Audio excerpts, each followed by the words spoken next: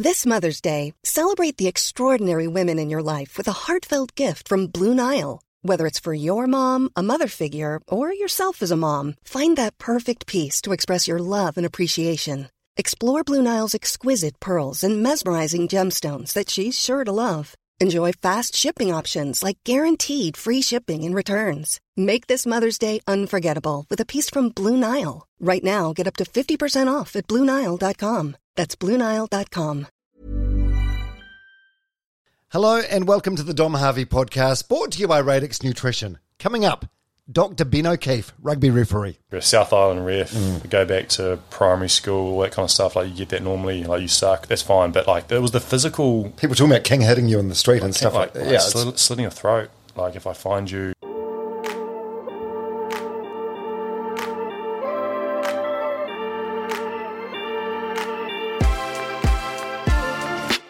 Yeah, Dr. Ben O'Keefe is one of the world's best rugby referees. He is also a doctor who specialises in ophthalmology. And I can confirm that is the first time in my life I've ever heard, seen or used that word. Ophthalmology basically means eye stuff. Dr. Ben made headlines for the death threats and social media backlash he experienced after he refed the Super Rugby final this year between the Crusaders and the Chiefs. And at the time of releasing this podcast, he is busy representing New Zealand as an official referee at the Rugby World Cup in France with a massive game coming up, South Africa versus Ireland. It's going to be a good one. In this conversation, we explore Ben's journey from general medicine to ophthalmology, there's that word again, his passion for rugby, and how he manages to balance and fit in both these demanding careers.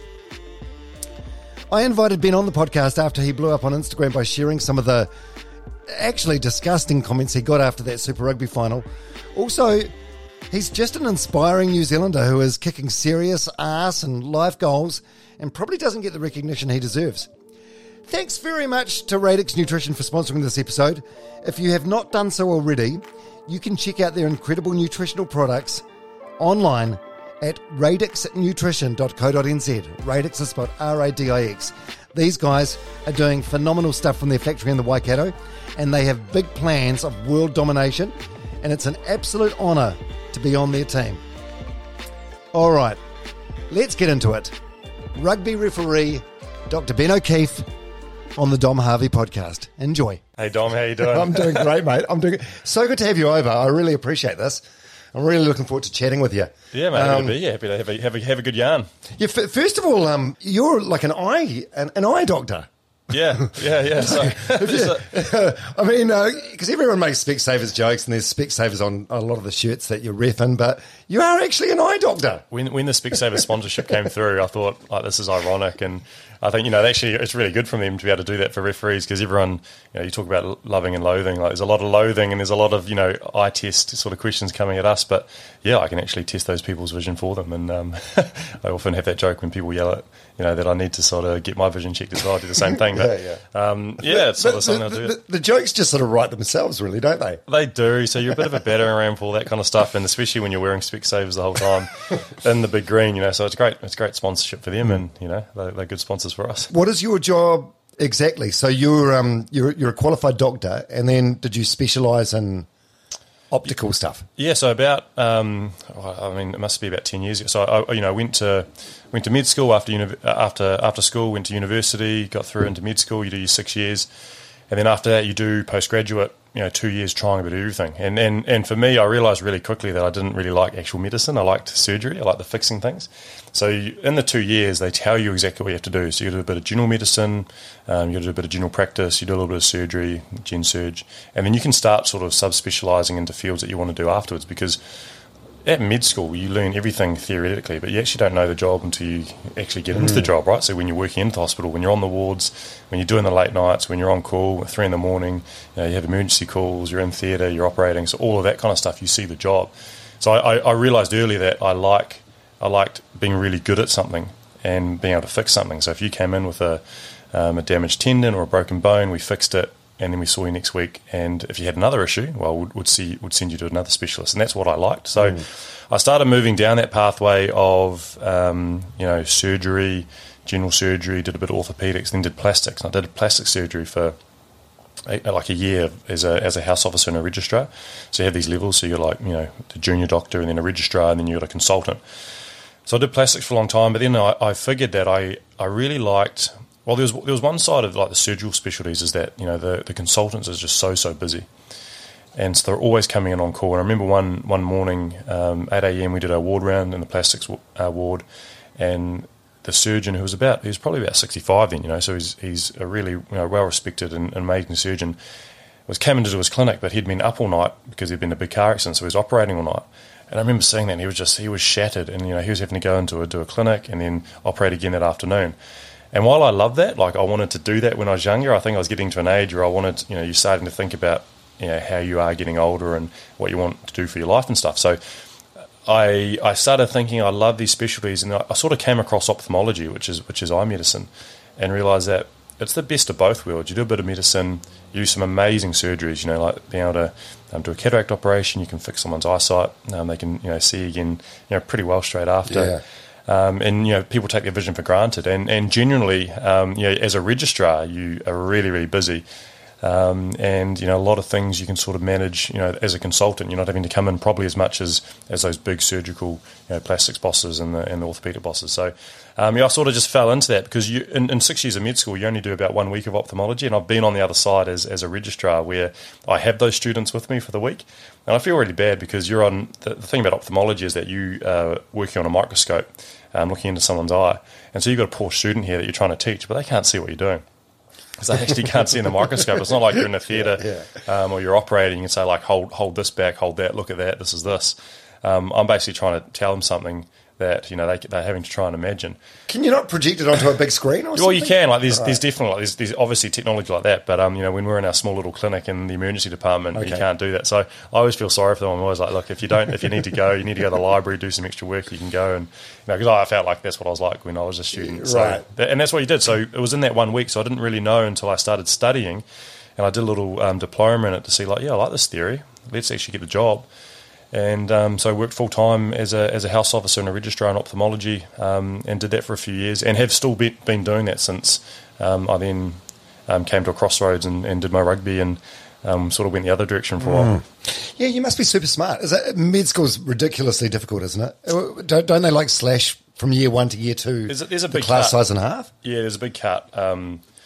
I'm definitely not super smart. Like I feel like I've got a good work ethic. I think that's what gets me through everything, So, worked my butt off the first year, put all my eggs into a basket, went to the non-drinking hall, all that kind of stuff. I love a good drink, and so that was really hard, but it all worked in my favour, right? So, it's. I think after like 6, so I think out of maybe 3,000 people that go into health sciences, 250 get into medicine, 200 get into dentistry, physio, BMed side, all that kind of stuff. So it is competitive, and there's a bit of a cull after 6 months, like the chemistry paper, and then, we've got the other one at the end of the year, like all your other papers that you have to do. So like thinking back then as well, you're so young when you have to make that decision.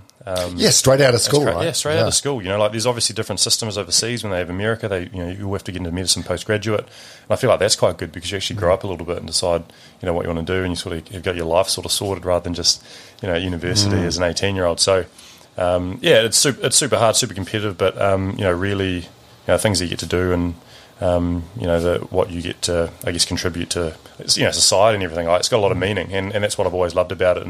And fortunately for me, because that's always been my career, when I've done this rugby, I've been able to keep the rugby as a passion, and I think that's helped as well. Yeah, that was, I suppose, going to be my next question. Like, how do you balance both? Being a professional rugby. Like when I first messaged you, it was after the Super Rugby final, Chiefs Crusaders, which you ruined apparently. One of the million messages. I saw your message. I was like, oh, this is a nice one. I'm going to read this message. We'll get into that, but I messaged you like the week after that, and you were over in I think South Africa or somewhere. So you can't be doing a lot of medicine these days. No, has medicine sort of taken a back burner? Yeah, it was about. So I've been professional as a referee for I think 7 or 8 years now. Like, it's pretty scary. It goes pretty fast. And how I started refereeing, I was just at university. I played rugby like, a lot of Kiwis. I wanted to be an All Black like a lot of Kiwis playing rugby. Yeah. And went to university and just realised that everyone was so serious about becoming an All Black. I just didn't want to do that. And I think, people's skills started catching up to my skill, which wasn't great anyway. So my dad refereed when I was younger, and he said, look, you should give refereeing a go, and if it's just to stay in the game, that's great. But it's also something that's going to balance your books, balance your studying. It's going to get you out of the halls, out of the hostels, out of the lecture theatres, and you're going to love it. And so I really just did it as a weekend thing to. And what's it like? 18, 19, 20? So I was 19. Okay. And, my first game I remember turning up. I had a whistle, but I didn't have a watch. I had to buy the coach's watch, and it was a game that was directly across from me where I was living. I was sort of looking over at this field, being like, why don't they have a referee? And then I opened my laptop, because back then I think we had like those Sony Ericsson phones. You didn't get emails on them. They actually emailed me on the Monday saying that I was meant to referee that game, so I didn't really get that until about half an hour before. So I quickly ran over there and did my very first game. And so it was just an outlet for me for so long. And like players, you referee club rugby, and then they think you do a good job, so you start refereeing senior club rugby, then you referee regional, and you start refereeing like South Island, and then you get to a point where they select you for the Heartland competition, which is sort of the regional competition, and NBC, Super, and International. So I got to a point where I was doing this all through my medicine. Did it as I was working as a doctor as well. So I'd finish my clinics on a Friday, I'd referee club rugby on a Saturday, and it was easy because that's where I lived. But then it got to a point where I was doing NPC and Super Rugby, where again it was fine, because I'd finish my clinics on a Friday. If I was on call that weekend, I'd have to say I'm unavailable for rugby. But then I'd fly to my game, do my game Saturday, fly back Sunday, back to work Monday. And so this was like my life for a few years, where Monday to Friday, pretty demanding job in medicine, but was my outlet for rugby. And then Friday to Saturday, Sunday, I'd be travelling for rugby, which was almost my outlet to medicine, but I kept doing that. And then the more games I did in Super Rugby, I started going to Australia, and I started getting games every weekend. And then, the demand of the game is you've got to do a lot of preparation. So while I'd prepare for my games before my clinics, after my clinics, I'd have to train at like midnight some nights, because that was the only time that I finished, because I needed to be ready for this job in the weekend. It got to a point where I remember this one clinic that I was doing, and I kept looking at the time because I had to fly out at 7 p.m. I was fly at 7 p.m. Normally, your clinic should finish at 5. Yeah. And you sort of manage it on a Friday so that it should finish by then, but if something comes in, you can't leave. Someone starts on call at 5, but you can't just go clock off 5, you're done. Yeah, you've got to finish what you're doing. Yeah, from the patient's perspective, the last thing you want is a doctor that's in a hurry. I've checked one eye, but that's the thing, and I was in a hurry, and I started realising that, and that was the problem in this situation. I was looking at the time, stuff started building up. It got to 5 o'clock, it got to 6 o'clock, it got to 7. I realised that I'd missed the flight, but I don't think in the moment, I think I was still very good at what I was doing in that moment, but I was vulnerable. I was fragile about being rushed, and I remember after that weekend, I finally booked my flight, got to Auckland, did my game, came back Sunday, and then on that Monday, during a break, I was like, this is tough now. But fortunately, it was the same time. A few weeks later, New Zealand Rugby sort of offered me this full-time contract, and I had a mentor of mine who was another doctor, Jonathan White. He's a cardiologist up here in Auckland, interventional cardiologist, incredible human being, and he'd never actually seen me referee, but he took me under his wing, and he was like, he showed that there could be a doctor that could also referee rugby, and it to a high level. He refereed to Super Rugby, but when he got to the same point that I got to, he chose to do medicine, and so he gave up on rugby, and he would have refereed many World Cups. He would have been our best ever referee for a long time. So talking with him and seeing him do that, I actually decided to go the other way, and I thought, look, I'm going to sign this contract for a year. I'm going to do rugby, see how long it goes for. And because I'll always have a regret if I don't, and all the consultants that I talk to in medicine, they said, look, medicine's going to be here, give it a go. And it's not a bad career to fall back on.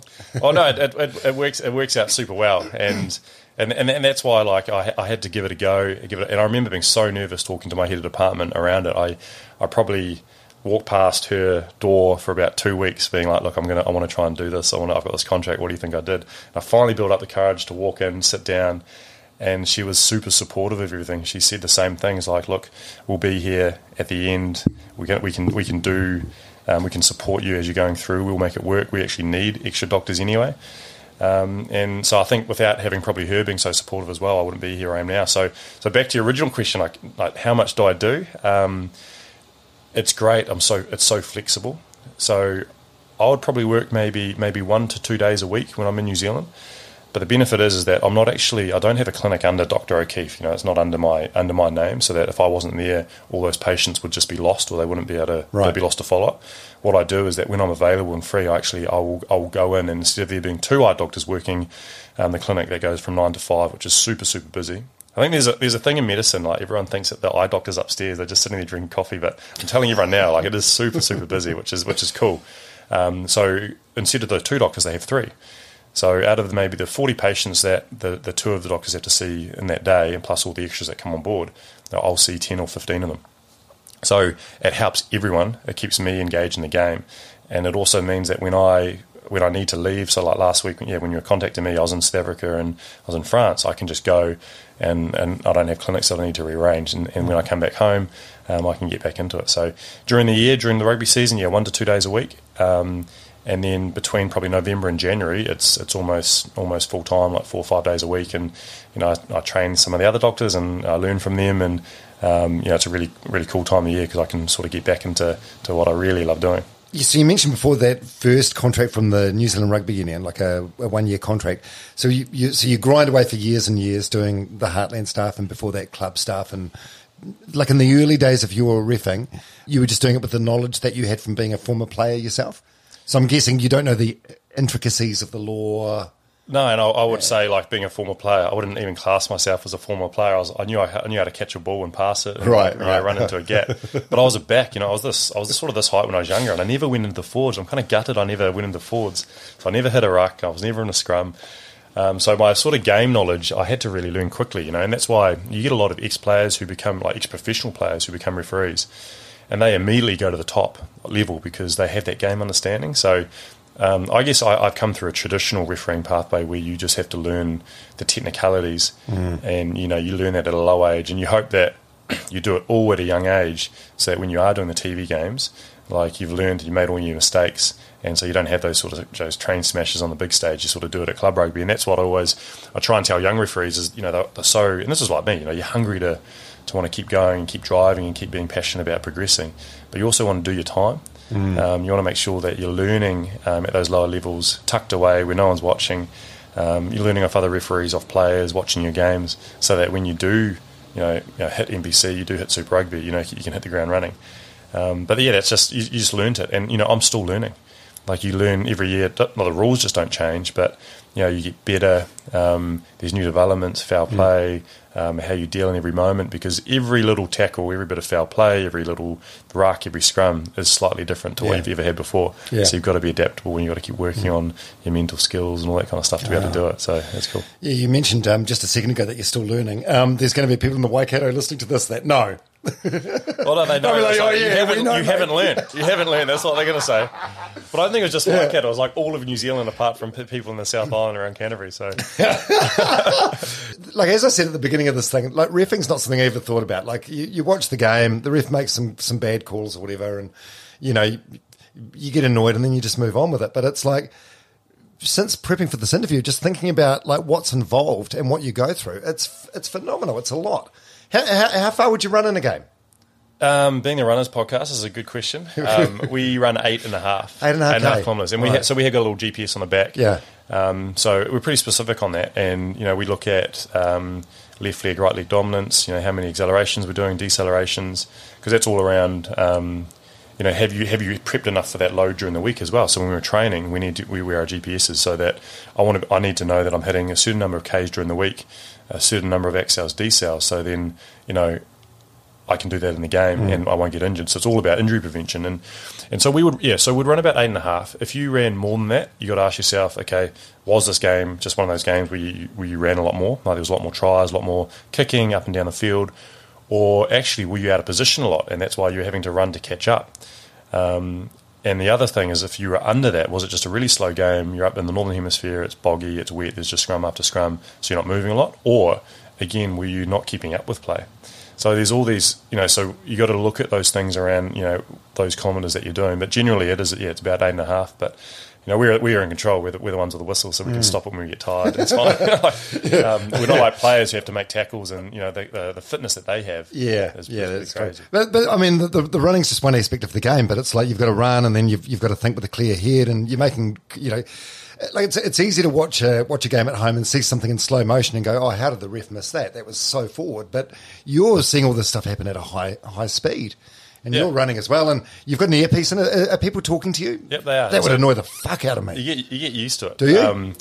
I review my game, I see in slow motion all the camera angles, everyone gets set home, and it's like, oh, how did I make that call? You get that a lot. So you just have to train yourself to be better in the moment live. And I always have this thing about trust and enjoy. So, like, trust your instinct. 99% of the time, your instinct's correct when you've trained well. So if you've done all the work leading up to the game, your instinct's often correct.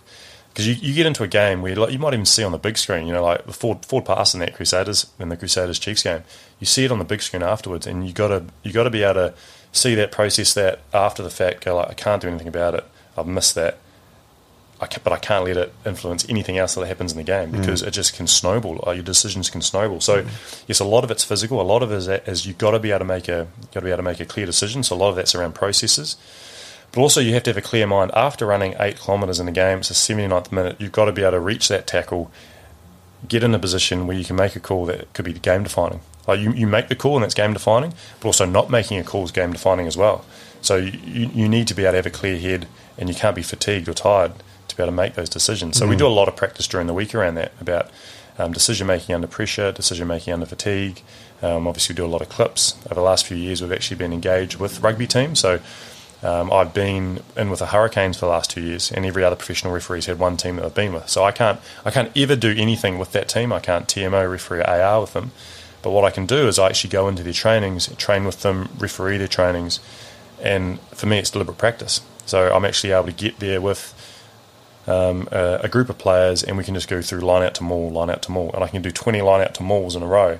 It's helping them because that's what their training is. It's also helping me because otherwise the only time I get to practice this, and this is crazy, historically the only time that referees ever get to practice that is in the game.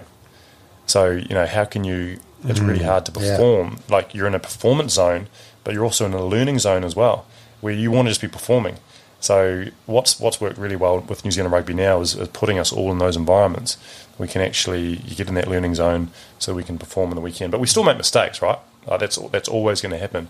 You just want to lessen your mistakes, make them less critical, and not make the same mistake again. I think that's the main thing you got to do when you learn and you review stuff. Yeah, when you do make a mistake, how do you reset? Maybe I heard Gilbert Enoka on a podcast, or maybe it was the Richie McCaw movie, or the book Legacy, which is a great book about the All Blacks. But he talks about players resetting by pulling a blade of grass out, or tapping their boots, or looking at someone in the crowd.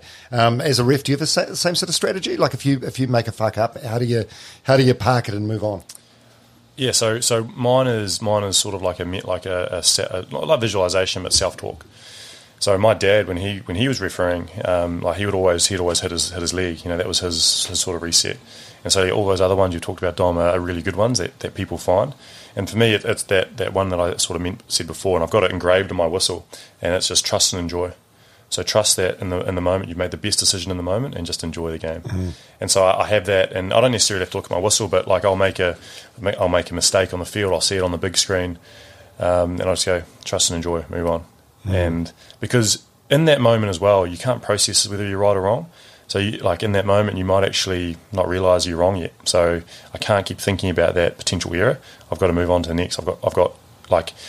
So I had an example a few years ago where I refereed Australia versus France, and I red carded Marika Koroibete in the second minute of the game. The second minute of a test match, gave a red card. Back then, red cards were still the whole game. So this is a big moment, and you want to be able to go through a process to be able to make a decision, because I don't want to shy away from big decisions. That's not me. But I want to make the correct decisions. I knew in that moment, and I remember. So I've got a lot of fail safes in my game. I always got all these safety nets that I, try and plug holes. So when I find I've made an error, I plug a hole. And from what I've learned from this game, so I gave a red card. It was an error, but I had 78 minutes of the game to get through, and I couldn't think about whether it was an error or not. I knew it was a big decision. I worked out after the game that it was an error, but what I was proud about mostly is that I refereed that 78 minutes purely around what was in front of me, and I didn't let that potential. So what I told myself was trust and enjoy. And And that got me through, like, one decision snowballing into another, into another. And so the fail-safe that I have from that now, so it used to be, so when you have a red and a yellow card, so referees have these little pocket pouches, they've got their little cards in them. So you normally have, like, it's one side each, so a red card and a yellow card. I've got a booklet now that you have to open, so there's 4 pockets. So for me to get to my red card, which is on the inside, I've got to go through a yellow card on the outside, turn it over, there's another yellow card on the outside, I've got to open it, there's another yellow card there, and then I get to my red. So if I ever have to give a red card in a game, my fail-safe is that I've got to ask myself, is this really a red 3 times?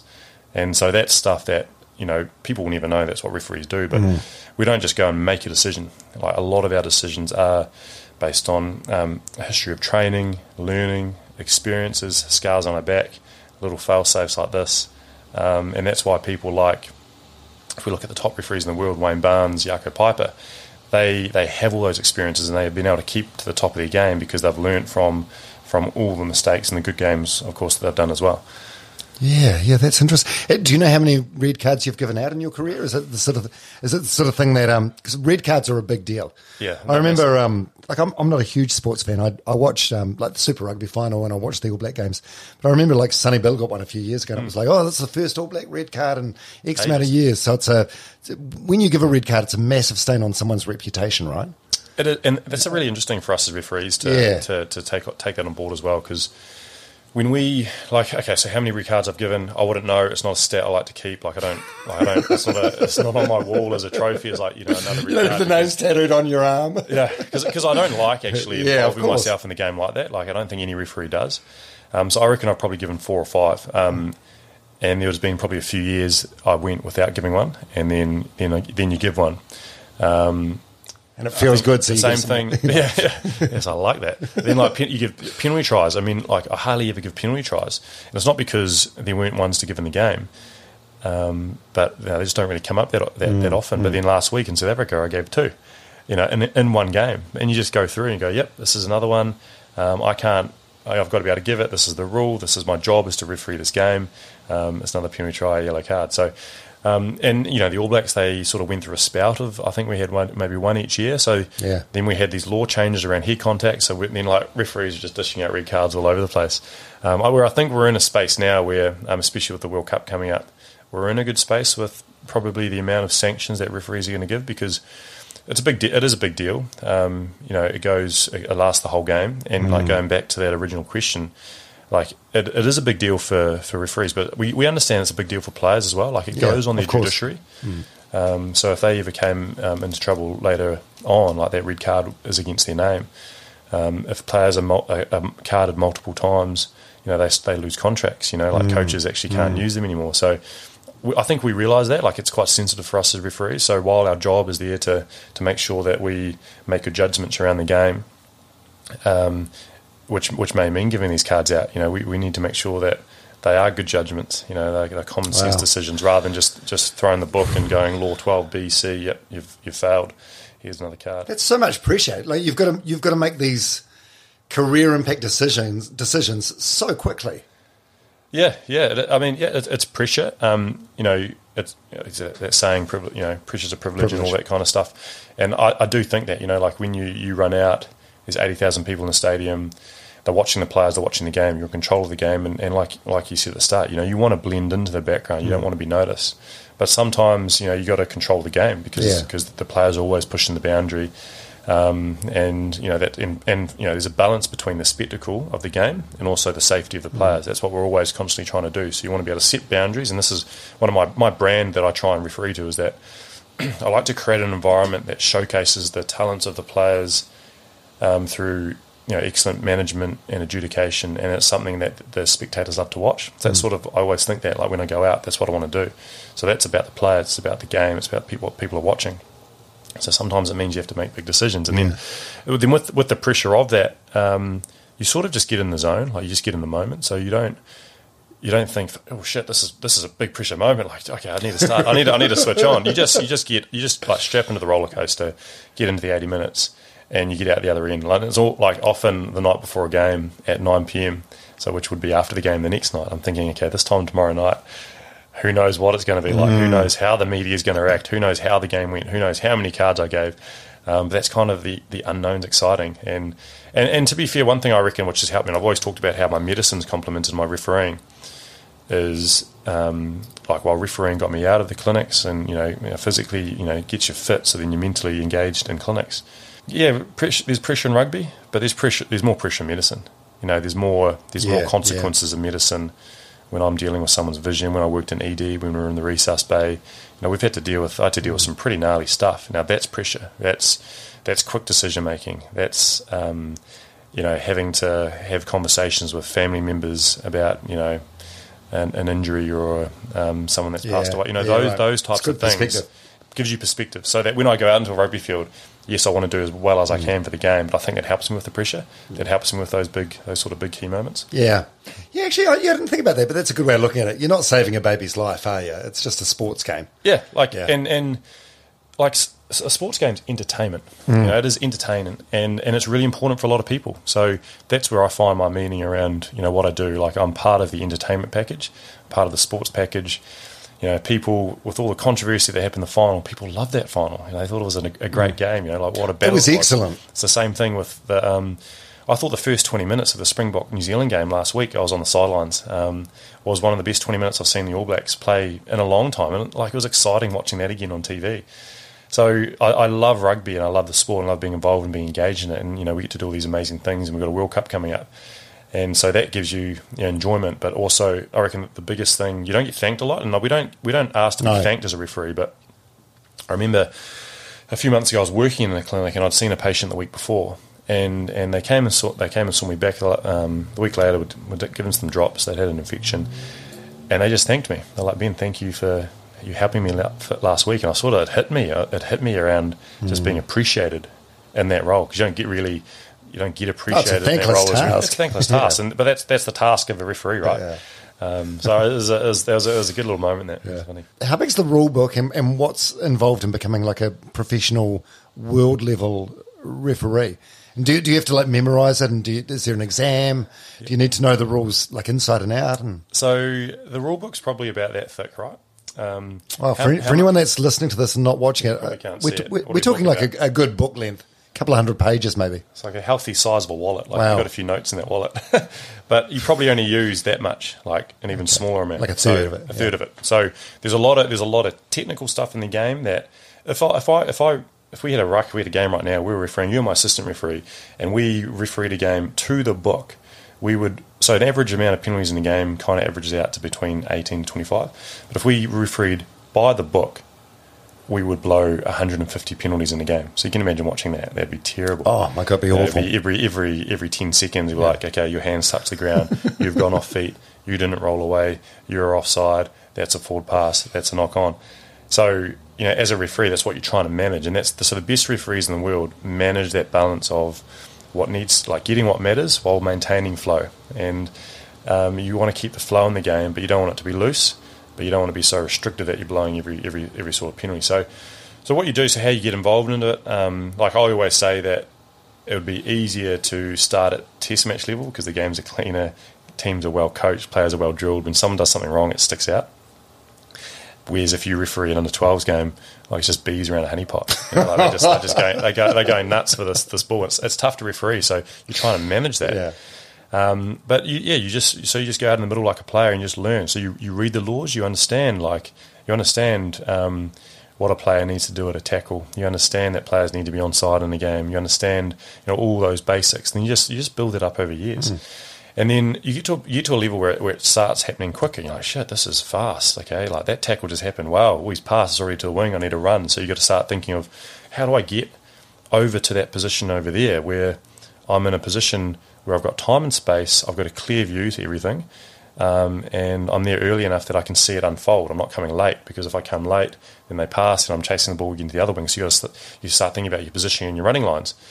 So you work on that. So you go down to the park and, and I kind of still do this now. You put cones out on a park, and I look a bit stupid if you're watching me, but I run to a cone, set up my positioning, and I do my staircase running, zigzag running, so that if the players go out to the right, so they're passing out to the wing, instead of me chasing the ball, what I do is I run forward to get into space, so away from the play, and then across.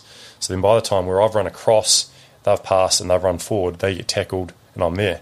And so that's how you referee a game. You're always zigzagging. So you're sort of running up into space, clear view, running across there, zigzag, staircase running, and instead of and not doing the loop. So that's the one thing you learn. So you go, cool, okay, I've learned how to be able to do that, so I've got time and space. But now the tackle, there's so much happening at the tackle. I've got to work out a process where, what are my key things that I think I need to referee at the tackle? What are the important things for the game? So that's you getting that law book down to that sort of third. And then how am I going to pick up on this? Because if I tried to go, and people normally do, like when you start, you probably say there's 10 things at a tackle. You go, okay, every tackle I'm going, okay, tackler's got to roll, tackler's got to reese, ball carrier's got to place the ball, people have got to enter, they've got to enter through the gate, they've got to be on their feet, they've got to be staying on their feet, they've got to drive through, they can't touch the ball, it's now a ruck.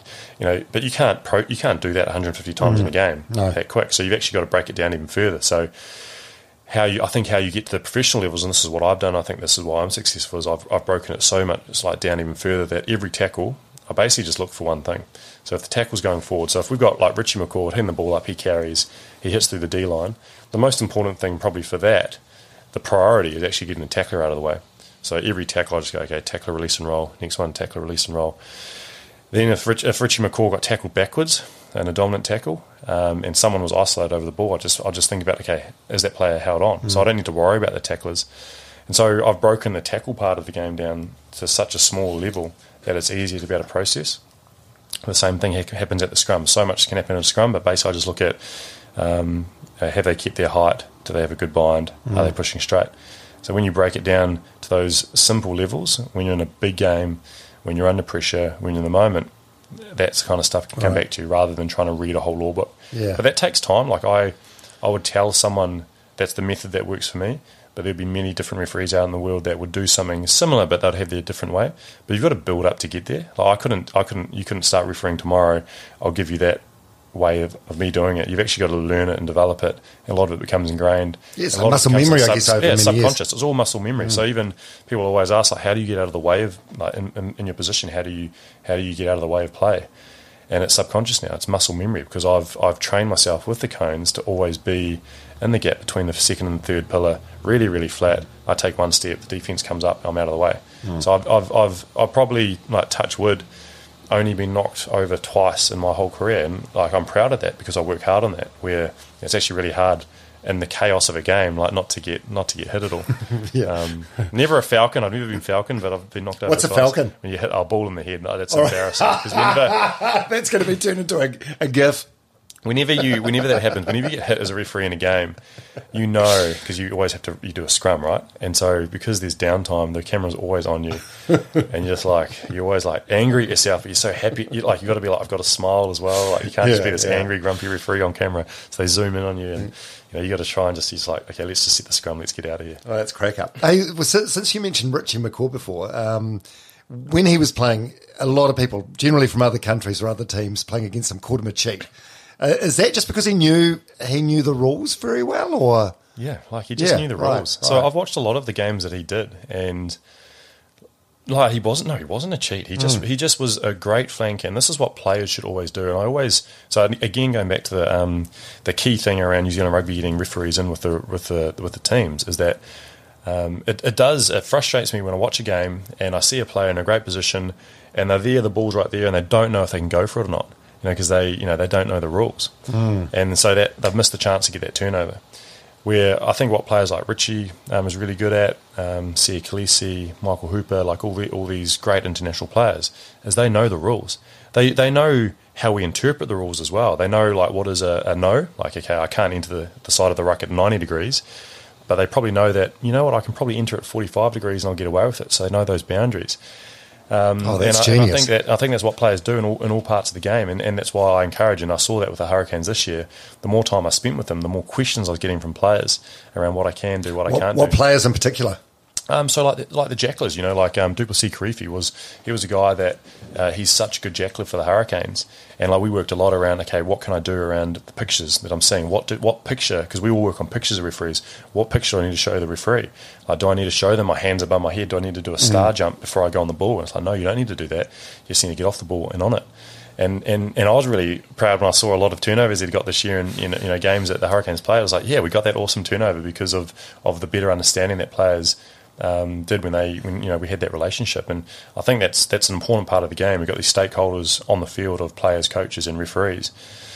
I think players and coaches have always worked well together for so long, but like we've always had this bubble as referees, and you start a season, you might have a meeting at the start of the season with players and coaches, but as referees, you sort of, that bubble goes off, that train track goes off, and then all of a sudden we're refereeing a different game than what the players and the coaches are coaching. What we've seen this year is because we're more aligned, we're working together, the game's been better. Yeah.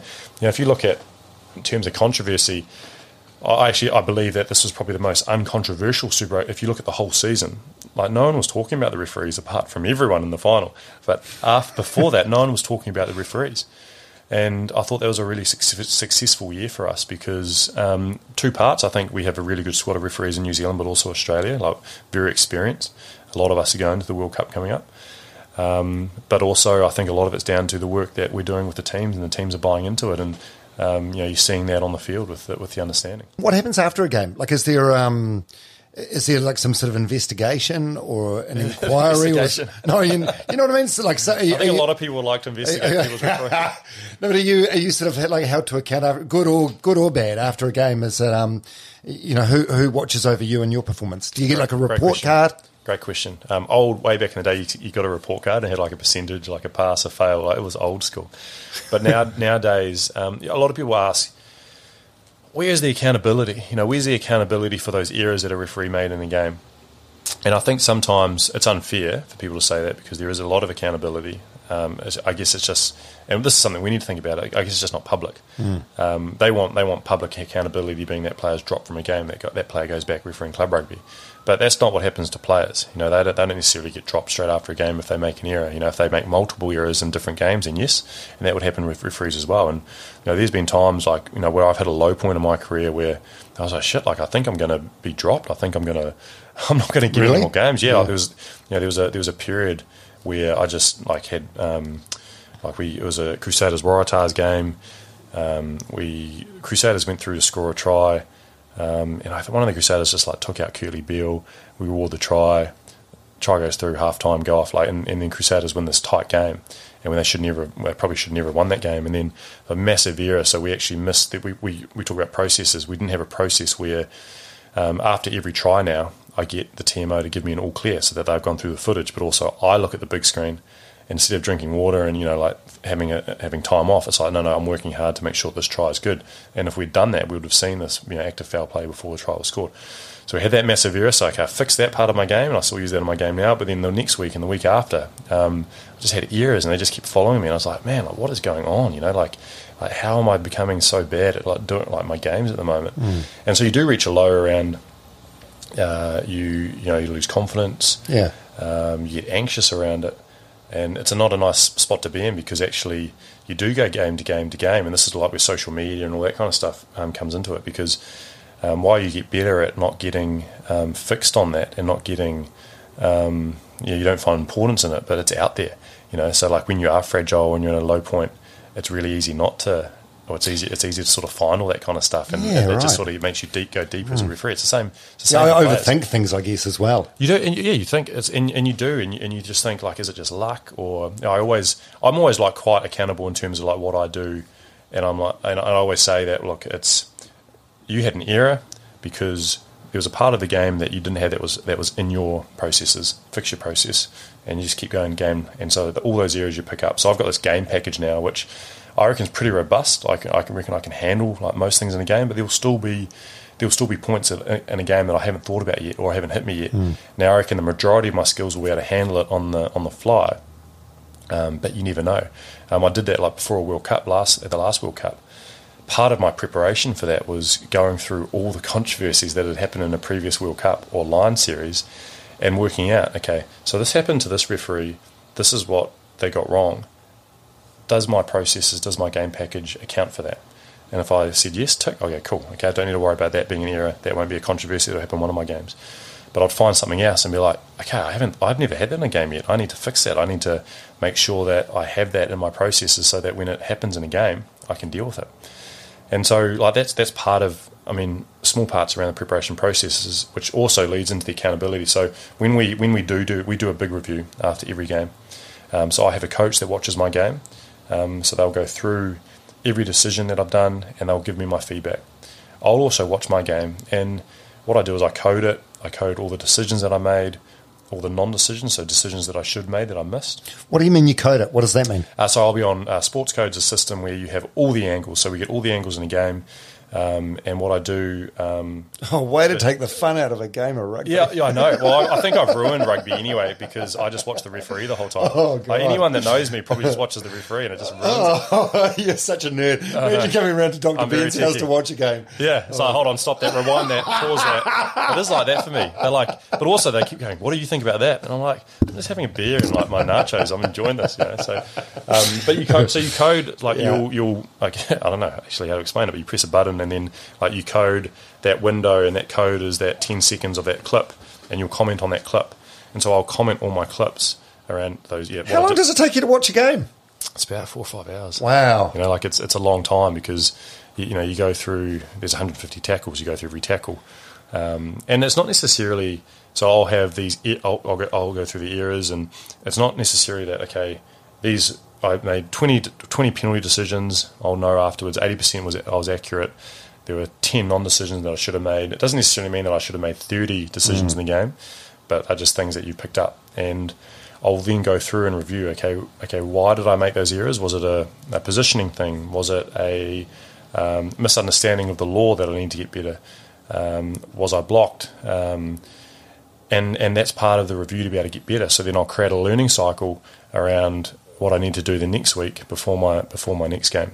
And that learning cycle will be around, okay, look, I've decided what I've found I need to get better at, create a process to be able to get better at it, practice that process, and then go out and deliver it in the game. And so that's how you just keep getting better game to game to game. So then the accountability piece comes in where with my coach and my manager and other referees, we will send in our clips to the referee group, and we always have a meeting on a Tuesday. And so anything that like we're all clear on, like the clips we may have, everyone's like, yep, that was an error, like you stuffed that up, or no, we agree with your decision, 50-50. The ones that we aren't sure on, or 50-50, that's when we discuss on Tuesday, and we'll go through, okay, what are the learnings for a group here, like for me personally, and also the group as well. So then if you get in games where, and I reckon you could have 10 errors in a game, and they might not mean anything, you know, like referees have errors. Yeah, but you might have human. You might have one error in a game, and it changes the game, so that there's a different level and strength of an error. So if you get multiple, we've got to accept that. Okay, you might only referee at 80% accuracy, and that's actually pretty good for a referee. But if that, you know, of those 10 decisions that you make, if the 2 of them were a little knock on that you missed that didn't lead to anything, then okay, that's fine. You know, like work on getting that knock on next time. But if those 2 decisions were a missed neck roll before a try was scored, or a missed shoulder charge to the head, well, they're big decisions you've missed in the game now, and you need to get better. And if those decisions continue to happen in a game, then you know your manager and your coach, who hopefully they'd be aligned, would say, look, mate, we need to think about, obviously support you, work out, okay, how can we help you to get better, but we can't keep allowing you to have errors in the game. And so that's where the accountability comes in. So while people don't necessarily see me refereeing club rugby the next weekend as an accountability piece from you're back to the bottom of a game, which I love refereeing club rugby, by the way, but you know, we are, there is accountability, and a lot of it too, way more than what I think anyone would expect. I think we do need to think about making it a bit more public. Like I would love to come out after a game, and I sort of did, you know, after Super Rugby final, saying like, look, I got that forward pass wrong. This is why I got the forward pass wrong. I did an interview with Mark Stafford, and you know, I was sort of saying on CN's radio that, you know, I went too deep into the D line, so my work on that week was not taking 2-3 steps into the defensive line when I transitioned through. It's just taking that one step, and then I'd be lined for that forward pass and be able to call that forward pass. So there is that accountability and that learning piece there, which I think is, you know, really important for us to be able to continue to grow. And I think people love rugby. The public loves rugby. I feel like I believe there is a bit of a thirst to try and like get more from referees, and I don't think I don't think necessarily they should be interviewing us straight after a game, because I think it's just a bit of a witch hunt, you know. It's like lightning strikes, you know, get the referee. You know, we just want to know about all these errors. It's like we haven't actually done the 6-hour review yet. We don't know. It's a lynch mob at that point. But on the Monday, Tuesday, I want to come out and I want to, you know, we still talk about how the Lions series finished in New Zealand. Was that the right way for it to have ended by the referee? People want to know the answer. So I'd love for us to be able to come out and say, yes, that was correct because this was the law. And then people can go, cool, okay, let's debate the law, whether the law is right or wrong. Or we also want to say, look, yeah, we're accountable, we got that wrong, we messed it up, this is what we're going to do to get better at it. And then people can go, okay, cool, referees accountable and they've said they're sorry. And, you can't always keep saying you're sorry, but, at least it's part of the game. And I know that at this World Cup we're looking at, maybe, there's a whistle watch, Nigel Owens, who's a famous Welsh referee. With the fierce one-liners. He's hilarious when you catch him on. The best one. He is the greatest guy in the world. I've had the privilege to work with him many times as his assistant referee, but also he's been my assistant referee when I've refereed a game. I remember my first Six Nations game was in Rome, Italy versus France. And there I was standing there, I had this moment where we were at a TMO, looking at a big screen, and I had Nigel Owens next to me. I was a kid back then, it was my first Six Nations international game at that level. So that was kind of sort of pinching myself. But so he's got a massive media presence. He's well respected, loved around the world. So I think what he's going to do is, and he's kind of been doing it already with his whistle watches, coming out and those big decisions that everyone are talking about, saying like, this is the law, this is what was decided, and this is the correct decision. So I like how the age of media and social media podcasts, everyone's getting out there and explaining more around the other side of this protected beast, it seems, what a referee is. But I don't think I don't want to be protected. We want to get out there. Yeah, I think transparency is good because none of us have got any idea really, and you've read that book. Yeah, none of us have read that book. We do law exams about it as well, by the way. Like I know that's funny. So yeah, they're always a little bit hard to do too. So you dropped the name Nigel Owens just a second ago. What about Wayne Barnes? Have you had much? Wayne Barnes became New Zealand public enemy number one after the World Cup in 2007. Yeah, where he was refereeing the French All Blacks game, which we lost in emphatic fashion. Really, like they just everything went their way in the second half. I mean, that was an awful. You look back now on reflection, it was an awful time for him. Like the backlash was. It's been crazy. I mean, what you had, and we'll get to this after the Super Rugby final with the Crusaders and Chiefs, is probably like a pebble in the river compared to what he had. Well, and that's the difference. That's what I realised when I went to my first World Cup, is that the difference is the game's the same, the stadium's the same, but the millions of people that are watching is very different. So especially a quarterfinal like that. So Wayne Barnes, and it was great. Like I got to a position when I was sort of doing test matches. I knew how to referee a test match well, so I actually went back and I watched that game. And honestly, like he nailed that game from a referee point of view. Like you couldn't referee that game any better. I was like, when is this forward pass coming up? Because he's absolutely smoking this game. And I want to say it now, and I'm sure he would probably never say that, but any referee in that position, like you'd miss that forward pass because you can't keep up with a French fly that runs up and then does a pass. Like if I was refereeing that game, I'd be in the same position as he was, and I'd be criticised. The benefit now is that we actually get to check that stuff before. After a try scored. So they actually, back then, they couldn't use the TMO. Right. So, his hands were tied, unfortunately, in that situation. But so do I know Wayne Barnes? He's our leader. He's one of the greatest referees I think that's ever been, him and Nigel Owens. But Wayne Barnes is a great friend, and, we catch up a lot. He always hosts us around at his place. When we're up in the Northern Hemisphere, he loves getting his Kiwi guys around. We always bring a bowl of Pinot Noir from New Zealand. His wife always cooks a lovely meal, like his kids are there. And that's the thing around our group of referees at that level. We travel a lot together. We're in those high intense moments together. We spend 2 weeks in Argentina together, in South Africa. We are on FaceTime to our family and friends together. We see things like I remember Angus Gardner. I remember seeing like his boy catch one of his first fish when we were overseas together, which is a sad part around like what we do as well. Like you miss those moments. Yeah. But we're so tight because of those moments as well. So we've got 12 referees going to the World Cup. I think 5 assistant referees, 7 TMOs, and like we're such a tight group.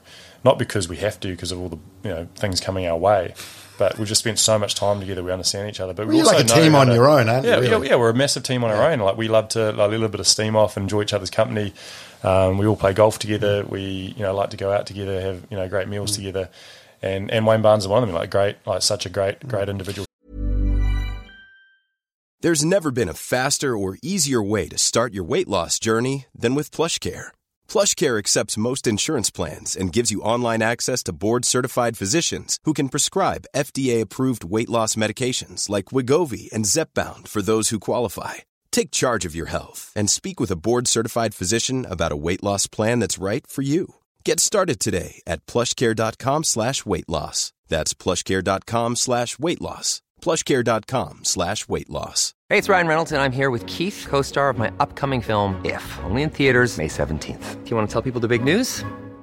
All right, I'll do it. Sign up now and you'll get unlimited for $15 a month and 6 months of Paramount Plus Essential Plan on us. MintMobile.com/switch. Upfront payment of $45 equivalent to $15 per month. Unlimited over 40 gigabytes per month. Face lower speeds. Videos at 480p. Active Mint customers by 531.24 get 6 months of Paramount Plus Essential Plan. Auto renews after 6 months. Offer ends May 31st, 2024. Separate Paramount Plus registration required. Terms and conditions apply if rated PG.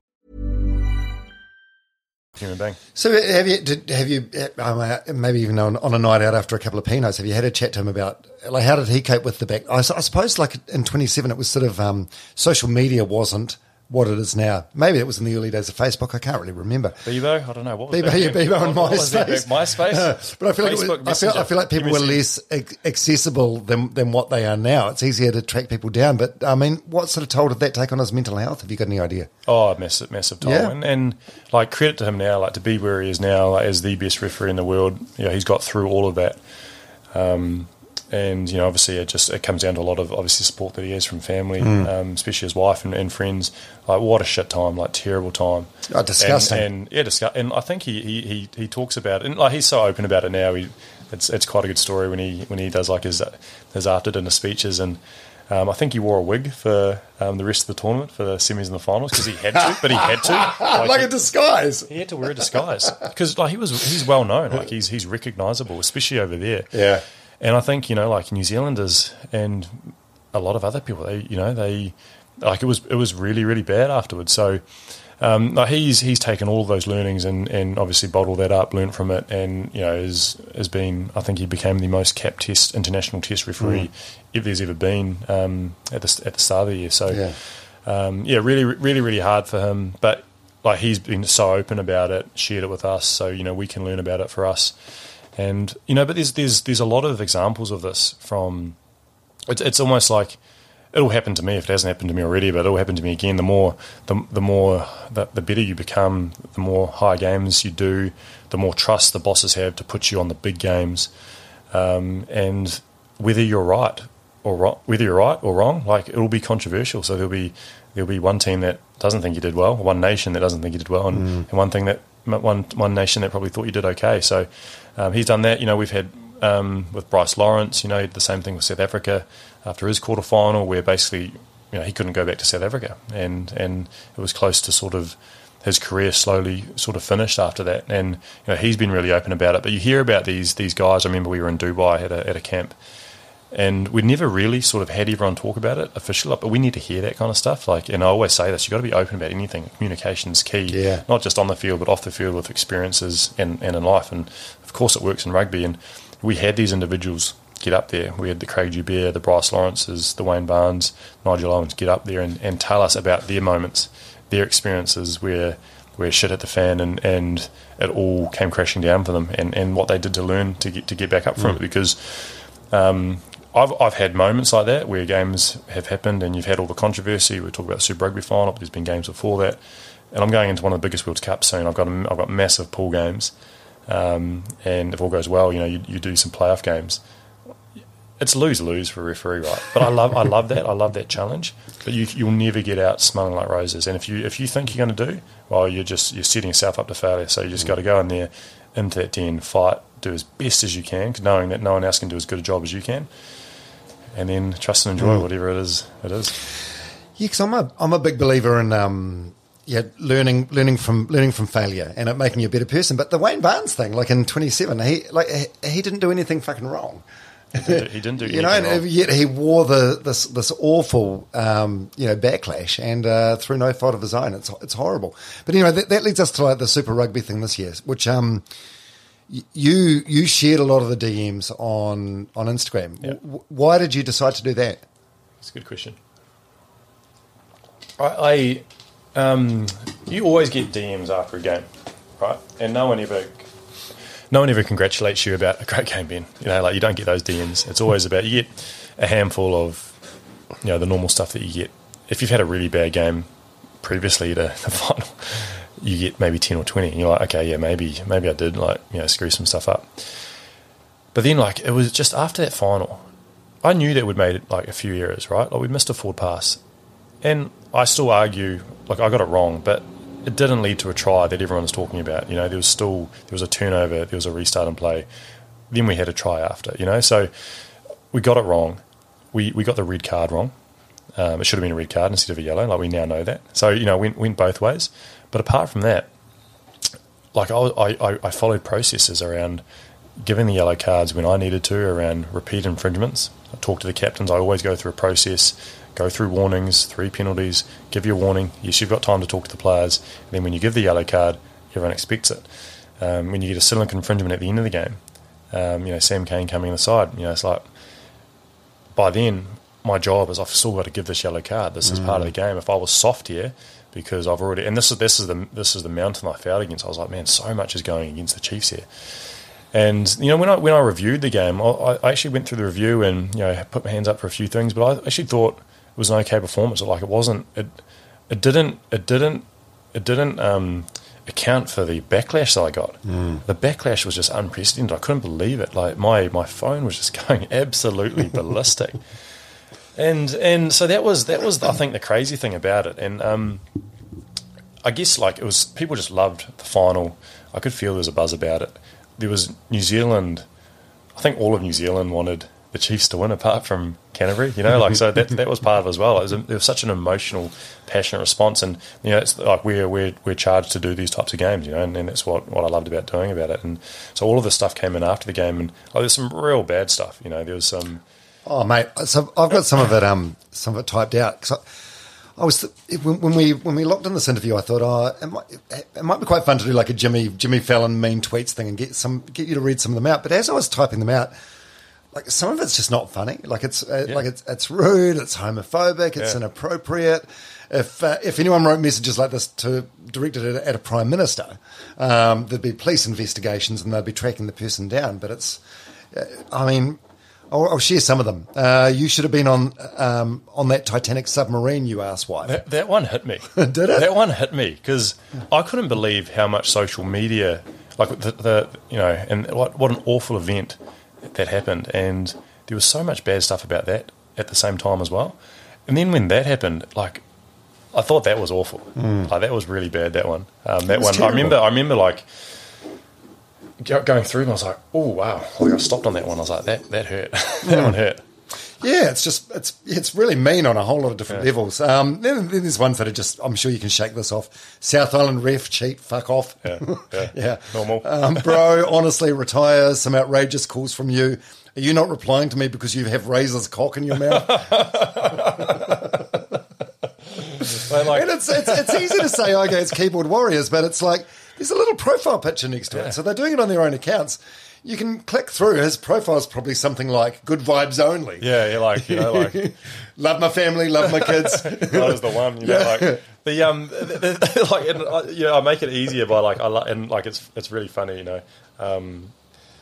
I always think, like, my name, I've got a lot of one apostrophe, a lot of E's, a lot of F's. It's actually quite hard to, like, my and this is the thing that we'll get to, is my account is public, right? Yeah. And I'll talk about that why later. But, for you to be so mad at what I did, that you've got to actually search and type my name out right, get the apostrophe right, get the O, the K, the 2 E's, not one F, 2 F's, then the E. And then, so you found that. Like, fine, I found Ben. Okay, good, I've got him. And then, now what? And then to like type all that, I'm just like, you know what? Wow, that's crazy. You've got energy. Yeah. Read some more. One of my favourites that you shared. Seriously, mate, you need some fucking glasses, you tear. And then obviously it's a typo. And then he goes, I read this the other night. Test. Yeah. Twat.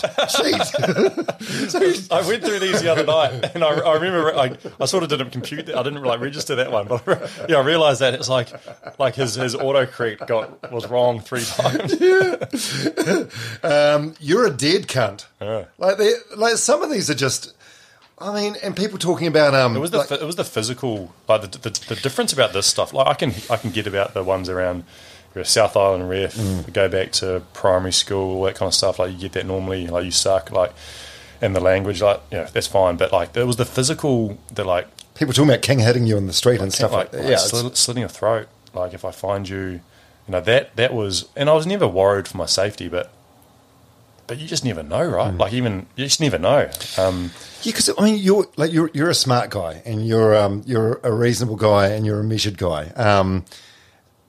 But I mean, everyone has a bad day, or a day where you're feeling a bit weak and a bit vulnerable. So you have a bad game, you're feeling a bit shit about yourself anyway. I don't know, and then you read a barrage of messages like this. It could be detrimental to someone's mental health. Like, I know you can laugh it off, but there's got to become a point where it's not fun. It will one day. Like, and I think that it's something that we need to. And like New Zealand Rugby is very supportive around that kind of stuff, but I think we can do a lot more, especially with the refereeing side. Because I think what we do at the moment is we rely on the individuals to be strong-willed and like to have to not have any mental health issues, but like that won't happen one day. There'll be someday something like that will happen, and it's only getting worse. Like this stuff's getting worse. I've seen it slowly get worse over the last few years on Twitter, with games that I've been involved in or other games that I've seen with Wayne Barnes, with Mick Berry, like all these things that are happening. And it is getting worse, and I'm worried, and I think that's part of why I wanted people to see what it's like and actually what is happening behind the scenes. So, people they ask us like, do you even train for games? Like, we see you for 80 minutes. What happens after? Well, it's it's such a great job that I had, but I wanted people to see that this is what we also put up with.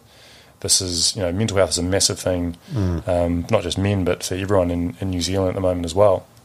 So I do feel a little bit of responsibility with my position in New Zealand Rugby, but also World Rugby, to show a bit of leadership in this area. I think sometimes potentially what might stop other referees doing it is that they're worried about it may affect my appointments. It may affect the next game that I get. It may affect if it's about a player, I might have to referee this player again. But while I care about all that stuff and it's important that I do, I always think that the cream's going to rise to the top. If I'm good enough to do a game, I'll get the game.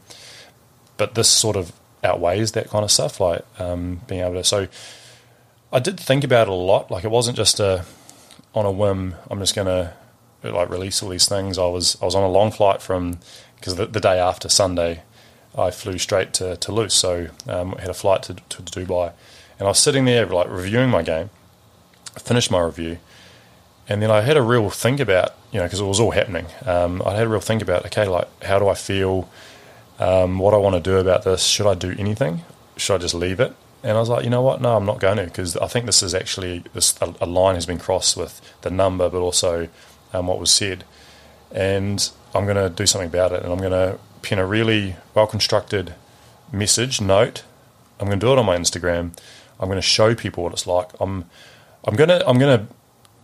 made a point of like blurring out the person's name, like, because the point wasn't about naming and shaming that person, which you can't. People would argue you should be doing that, but I wanted people just to see. I noticed that too, and I respected that. It's not like you were highlighting people so that people could then turn on them. Yeah, yeah, and like, I mean, because I know that I've sort of released a few things like that before, like on like my stories and stuff, but I just wanted people to see that this is the stuff that referees are getting after games, and this is what we're normalising if I don't say anything about it.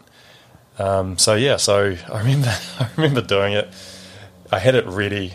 I had the post saved, and I was sitting there, and I was in transit, and I had all my mates around me because we were all flying off together. And I was like, do I do it? Like, am I going to do this? Like, what is going to happen? And I had no idea what was going to happen. What was the outcome going to be? Could I be cancelled? Like, could this backfire so much on me that could be me done refereeing? And I was like, well, it might be, like, I'm taking a massive risk. But I thought, no, this is an angle where it's not about feeling sorry for me. This is happening, and we need to do something about it. So I remember, like, walking. I was in the line catching my flight to Toulouse, and I was next to my mate, and I was like, Paul, I'm about to drop something. And I went post. And then I got on my flight, and then had no Wi-Fi or anything, so I just sat there for 8 hours, which was I think it was nighttime New Zealand time. Well, I don't know when it was, but and then when I landed, just that ping, ping, ping, ping, ping, ping, ping, the phone just went absolutely ballistic, and it was really nice. There was a lot of obviously people checking in. They wanted to make sure that first and foremost I was okay. And were you? You were okay? Yeah, no, I was totally fine. And I liked how I felt then, because I realised that I'd almost got into another level of being accepting of where I am at in the game, and confident in my game and my style and my rugby, because I wasn't affected at all by it. Because I was confident in the game that I delivered, and so that was actually a nice feeling to go through, to realise, because you never know where you're at until you get to do a stock take, and that was my stock take. So people were like from all across rugby, walks of life, politicians, a lot of really lovely people reached out to me, which was incredible. But the best people that reached out to me, and so it went from, like, for every one message post game that was a nice message to 20 negative messages that you read out there. It flipped that, like, I was still getting negative messages, but I was getting like 30 messages to one. You know, it was incredible, the I guess the support that came out. And it wasn't about getting support for me, but for referees and for what we do, and for realising, wow, like, that is crazy. And the best people that got in touch with me were young referees. And, you know, it still happens now. Like, that's cool. A young referee will message me and say, Ben, thank you for what you did. Thank you for standing up for me. I was about to give up on the game. I got abused last week by parents on the sideline. I'm 15 years old. I don't want to do this anymore. And, you know, but now you've given me courage that, okay, it happens to the best in the world, and actually you've taken a stand for us. Like, thank you. So I received a lot of those types of messages, and I thought, you know what? That is why I'm happy I did it. You know, for those young referees coming through, to show that, like, I see you guys, I'm supporting you. It happens with me, and I want to show you that it's not right, and I'm actually doing something for you guys in a position of power, and the position I have in refereeing. So that was kind of, I sort of worked out why I did it after I did it. You know? It's always it's a risky thing. If you follow your gut, generally it's the right decision. But I don't know. For someone like me, I enjoyed watching the game, but I've got no skin in the game either way. I didn't really care who won or who lost. I didn't even know your name, to be honest. And I suppose that's the same with most people with the referee, as I was saying before. It's a good thing. You don't want that. Yeah, but I found it alarming. I was quite alarmed by the messages, and just the deep nastiness of some of them as well. I think there was one willing you to get cancer. Yeah, it's like, and, you know, so I had a few. I don't have a lot of my Instagram stuff or my social media stuff is rugby, you know, because I want people to see what we do and our job. There's a bit of family and friends, but I was really worried because, like, a second to last post had my sister in it, and I had to, like, message her and untag her in it all. And I was like, look, I hope you're not getting anything. And she received one message from Fiji, apparently, and she said actually it wasn't that bad. But, like, I can deal with it. And through time and experience, I've been able to deal with it. But when, like, I'm worried for friends, family, partners, when it's directed at them, they haven't gone through the years of it, or the years of sort of slow habitualization towards it. So then, you know, it comes to them straight away at this level. Like, it can be really sort of sharp. So I was really worried for, like, you know, sort of friends and family around that. But they're all fine. And yeah, and what you say, you can deal with it, and you can, but you shouldn't have to, though. I suppose that's the point. Have you always been, like, quite resilient, or is this like a calloused skin thing that you've developed over years and years and years? I'm sure. I don't know. I'm sure it's just been developed over time. Like, you sort of have to, like, you get older and you're more mature now, you know, you grow up a little bit, you go through life experiences, and you realise what is important. I think my medicine's helped out a lot with that, sort of through all of those experiences. Like, you actually really realise what, you know, the important things that you should be actually spending your mental strength on. Yeah. But it's always hard, you know. Even I find myself slipping up every now and then. Like, it's hard to, you know, back in the day, you just had to, like, walk past the newsstand and not pick up the newspaper. Where now, you know, it's not as easy as saying, well, why don't you just delete all social media? Well, we live on it now. Like, that's how I don't know anyone's cell phone number anymore. Like, you message them on Facebook. Oh, so that kind of feels like victim blaming in a way, doesn't it? A little bit. You know what I mean? It would be easy to do that, but I'm such an avid golfer. Like, my golf swing would be terrible if I didn't go through, like, all my golf videos every day on Instagram, you know, my reels and stuff. And I wouldn't be able to send all my mates all these memes that I want to send them. So it's one of those things that, like, you know, you take those risks, and then the sort of experience that I went through. But this public support was amazing. I did a few interviews afterwards, and this is probably almost the first one like talking in detail about it, which is pretty cool because it's a few weeks after like things have settled down. But it's really sort of changed, I guess, the way I hope people see referees in public and what we do. And, you know, I trained with the All Blacks last week, and even seeing a lot of the Chiefs and the Crusaders players in there, you know, it's good to see them again. And, you know, they were super supportive of everything as well, and realising that, you know, we're part of the game. And, you know, we've got to be able to keep the game, the sport that we love in New Zealand, then, you know, you need the referees as well. Yeah, do you get on well with the players? Well, do you need to sort of keep a boundary where you can't be sort of mates with them? You know what I mean? Because I think like... does it blur the lines if you're too friendly with them? I'm a lot older than the rugby players now. You know, you sort of when I started, they were older than me. And you come through like a professional rugby players. What is it now? Like 20s, yeah, 20s. You know, so I'm 34. You know, I'm like granddad compared to these guys now. So you have a professional relationship. You know, so whether you know obviously keep that on the field before the game, after the game. If you bumped into them, like if you're at a restaurant or something, like quick chat, small talk. Yeah, maybe, yeah. Or you just you know. Blow the whistle at them. And show them the card, or you just get on with your meal and stuff. So, it's the same thing if you often stay in the same hotels as players. But what I love about rugby is every player is really respectful on and off the field, and you know that's what's the fantastic thing around sort of being in the sport is, they're really interested in what you're doing, and really interested in getting to know you. Like, as you know, if they will spend time, and I think a lot of the All Blacks like that. A lot of players around the world like that. Every player? What's I know you said you worked with the Hurricanes this year. Yeah. Dane Coles seems really, really prickly. He's the best guy ever. So like Colesy. Everyone. By the way, I'm a Hurricane. If I support any team, it's the Hurricanes because I was living in Palmerston North when Super Rugby started. So I'm a Hurricane supporter. But I just love how niggly he is. I love how niggly he is. But everyone goes, man, how do you get along with Colesy? Like surely he's a pain in the ass. Like he is the best guy ever to deal with. And, is he in what way? Well, so he's a competitor. And he's niggly on the field to players. You know, he like niggled Cody Taylor like when they played in the Crusaders game a few weeks ago, and you know I love that. You know, he's just that sort of dynamic nature, and you know, he's obviously an incredible player. And so I love that. So like he'll go and niggle someone and then smile at you, and like I'm like, mate, you didn't do anything illegal, so I can't do anything about it. And like we've had run-ins before where I've had to yellow card him, and like he's pointed at my yellow card, like what is that for? And you know, he was just saying that he wanted a little bit of fun. I was like, mate, not tonight. And we got off the field. So he's a great player, and you know you get a lot of that. And I think we need more of that. You know, it's such a professional game. Everyone's got their recovery garments on, and they sort of leave the field and they go off in the bus. Where I think he enjoys rugby. He loves it, and argue playing some of his best rugby right now. Any other good memorable back chat moments from you or the players, like the Colesy one you just said, bit of fun? I try not to. Like I love to I engage with players, but I try to not. I can never. So when I grew up refereeing, you'd always try and take bits of other referees that you watched. So the positioning of like a Glenn Jackson, or the game awareness of a Craig Joubert, or the technical skills of a Bryce Lawrence, you try and put them into your game. The one-liners from Nigel Owens, or being the funny guy as a referee, I realised early on when I was young, I'm not a funny guy, so just keep that, don't keep that, just don't do it. So leave that to Nigel.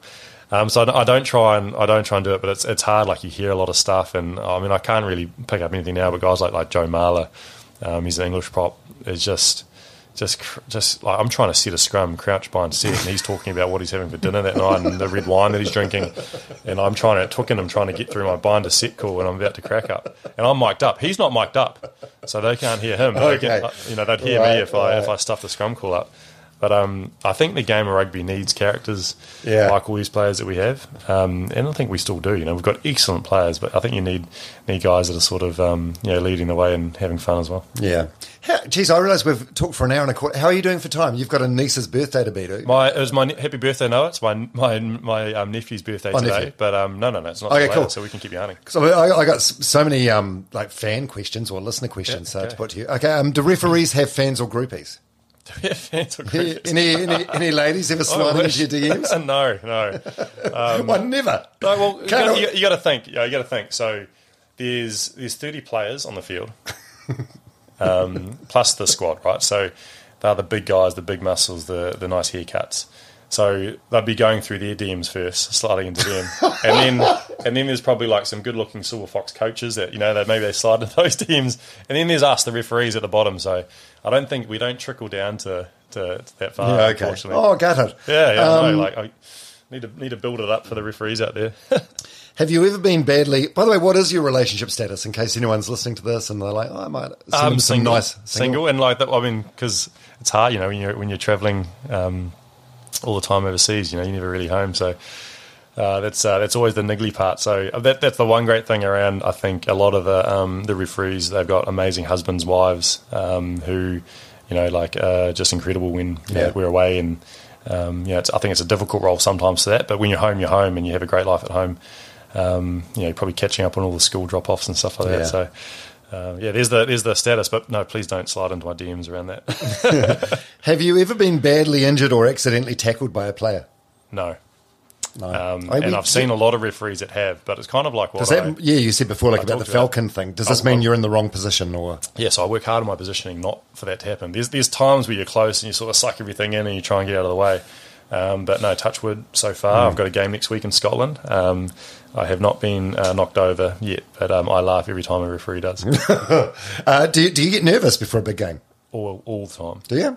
Yeah. But I love that. What does that look like? I think I saw a Dan Carter clip once, and he talked about vomiting before most of the All Black games. Yeah, so I don't have any physical sort of manifestations, but it's all just the nervous excitement. So like if I'm nervous for a game, it means that I'm prepared, I'm ready, I'm excited, and I care. And I know that if I prepared really well for the game, then I'm confident. So all I need to be is confident walking onto that field, and just what will be. If I've prepared well, no matter what happens on the field, I can deal with it. So then, I know I'll do a lot of, I could talk to Gilbert and Oku, you brought up before, around that, and I do a lot of my front loading in the week around all the prep that I'm doing, physical, mental prep. So by Friday, I'm pretty good to go, and Saturday, I don't even think about the game until I'm ready to get down to the field, and it keeps my mind free. So that's like that for So for me, that's a big part of how I'd lead into I guess sort of that side of it, which I think's important. Yeah, it's funny how the parallels between what you do and what the players do as well, in terms of like the build up, the preparation, and then the game itself, and then the post mortem or post analysis. It's pretty similar. It's pretty similar. We just do it at a different level, not as many players. And, the preparation is slightly different. Like we've got a little bit more autonomy around how we do it. So we don't have to be on the bus at this time. We don't have to have training at this time. We can actually decide, like we've got to do the gym at some stage today. We'll do it now, and then we'll go and do something else after. And we'll do it like that. So it's really good when you get to travel and you get to sort of stay with your friends and your other referees overseas. You get to sort of manage with that, which is really, really good. Yeah. Can you ever hear any abuse from the stands? No, never. No, because like as you said, like you got someone and you got an earpiece. Yeah, right. So that ear is blocked. You got your assistant referee and your TMO talking into your ear the whole time, and then the assistant referee is on the sideline, like in Christchurch. You're really close to the fans, and in Hamilton, you're really close to the fans. So you hear it. You hear it then. So you sort of hear a lot of the abuse there, but in the middle, no, you don't, which is great. So it's like ignorance bliss again. It's perfect. Yeah. Is match fixing a thing in rugby? No, you've never been approached. No one's ever asked you. No, I feel like that's sort of an Indian thing, mainly with cricket, isn't it? I think, like it's football. I know that like football, and I've talked to a lot of umpires, like Steve Gatt, New Zealand umpire around that, and it definitely happens. And they've got a lot of structures in place that if something like that occurs, then they, obviously go through the sort of anti-corruption process. But rugby's big enough. Like, there's a lot of money involved in rugby. I'm surprised that it hasn't happened yet. Look, it's got to happen at some stage, right? There'll be a lot of Chiefs fans. There's no gold watch I'm wearing, so it's a lot of Chiefs fans will be calling bullshit on this answer. He was definitely paid. Oh, they told me. Well, it's like I'm still waiting for that money. So that obviously wasn't like the match fixing didn't really work out that well because I haven't been paid for it yet. Yeah. Have you ever lost your cool with a player? Yeah. Have you? Yeah, I have, and I'm not proud of that. Like it happened a few weeks ago in a Highlanders game with the captain, and so I always like to engage. I'm never dismissive. I want to be Ben on the field, like I'm this happy guy that, you can always chat with me. But there was a moment where I went in the red and I had a massive go at this captain around sort of approaching me, and I thought he was out of line. But, you know, when I reviewed it, I was just, man, that came across so bad. Like, I didn't need to do that. I let my emotions get a bit. What did you do exactly? Oh, look, well, I didn't, like, it was just, I basically just gave them a telling off, you know, like a big school teacher finger in the face. And it's so not me, it's not my style. But I realised, like, I was annoyed about a decision that we'd made as a team 10 minutes earlier. And this is the whole thing around don't let things snowball. I was really frustrated about that decision. I was still refereeing the game and I was getting over it in my head. But that led me to still be in the red. So then when I got challenged and I was fragile by this captain, probably just doing his role, I let loose on him, eh? Yeah, like the compound effect. Yeah, and it did. And so I reviewed the game and I reviewed that instance and I cringed when I listened to it. So I have all the angles, I've got all the audio, and I sent an email, obviously, to the coach about it. I was like, look, I'm not proud of that. That was the wrong moment to ever do that, and I never want to be able to do that. But you've got to watch that because I've got to be able to see it to know that that's not me. I never want to be like, I don't want to do that in my game next week. I don't want to do that in the World Cup. So next time it happens, just calm, take a moment. Jeez, you're hard on yourself, eh? You hold yourself to a very high standard. I think you've got to. Yeah. You've got to because like you are held to a high standard in a game of rugby. Like you're criticised live, you're criticised post game. So the only way that you can do it is if you can see yourself getting better and if you can see yourself learning and developing. If I was just plateauing and just staying at the same level the whole time, then I'd give up. I'd stop. You know, I always, with anything I'm doing, you've got to progress. You've got to be seeing, you know, that you're moving forward, moving out, moving towards the light around, you know, getting better. And that's what I've always done in my life, anything I've ever done in my career, but especially rugby. So in rugby, that comes out as being hard on yourself. But really it's just being critical and being honest. Because if you're not honest and you hide away from a bad decision that you make, well, you'll make it again in another game. So that's why I'm always like, okay, be more critical than you probably need to be with yourself. And then that'll mean that you're fine-tuned for the next game, and you'll go into the World Cup at the top of your game, throw any decision at me, any test match, I'll referee it really well, and the World Cup will be over, you know, Yeah. like, I can't wait. I like that. Yeah, because failure and mistakes good, but you do have to learn from them. Yeah. Otherwise, it's a never-ending cycle. Do you apologise to a player if you get it wrong and give them a red or yellow card? Yeah, actually, you mentioned just before you reached out to the coach and apologised for the.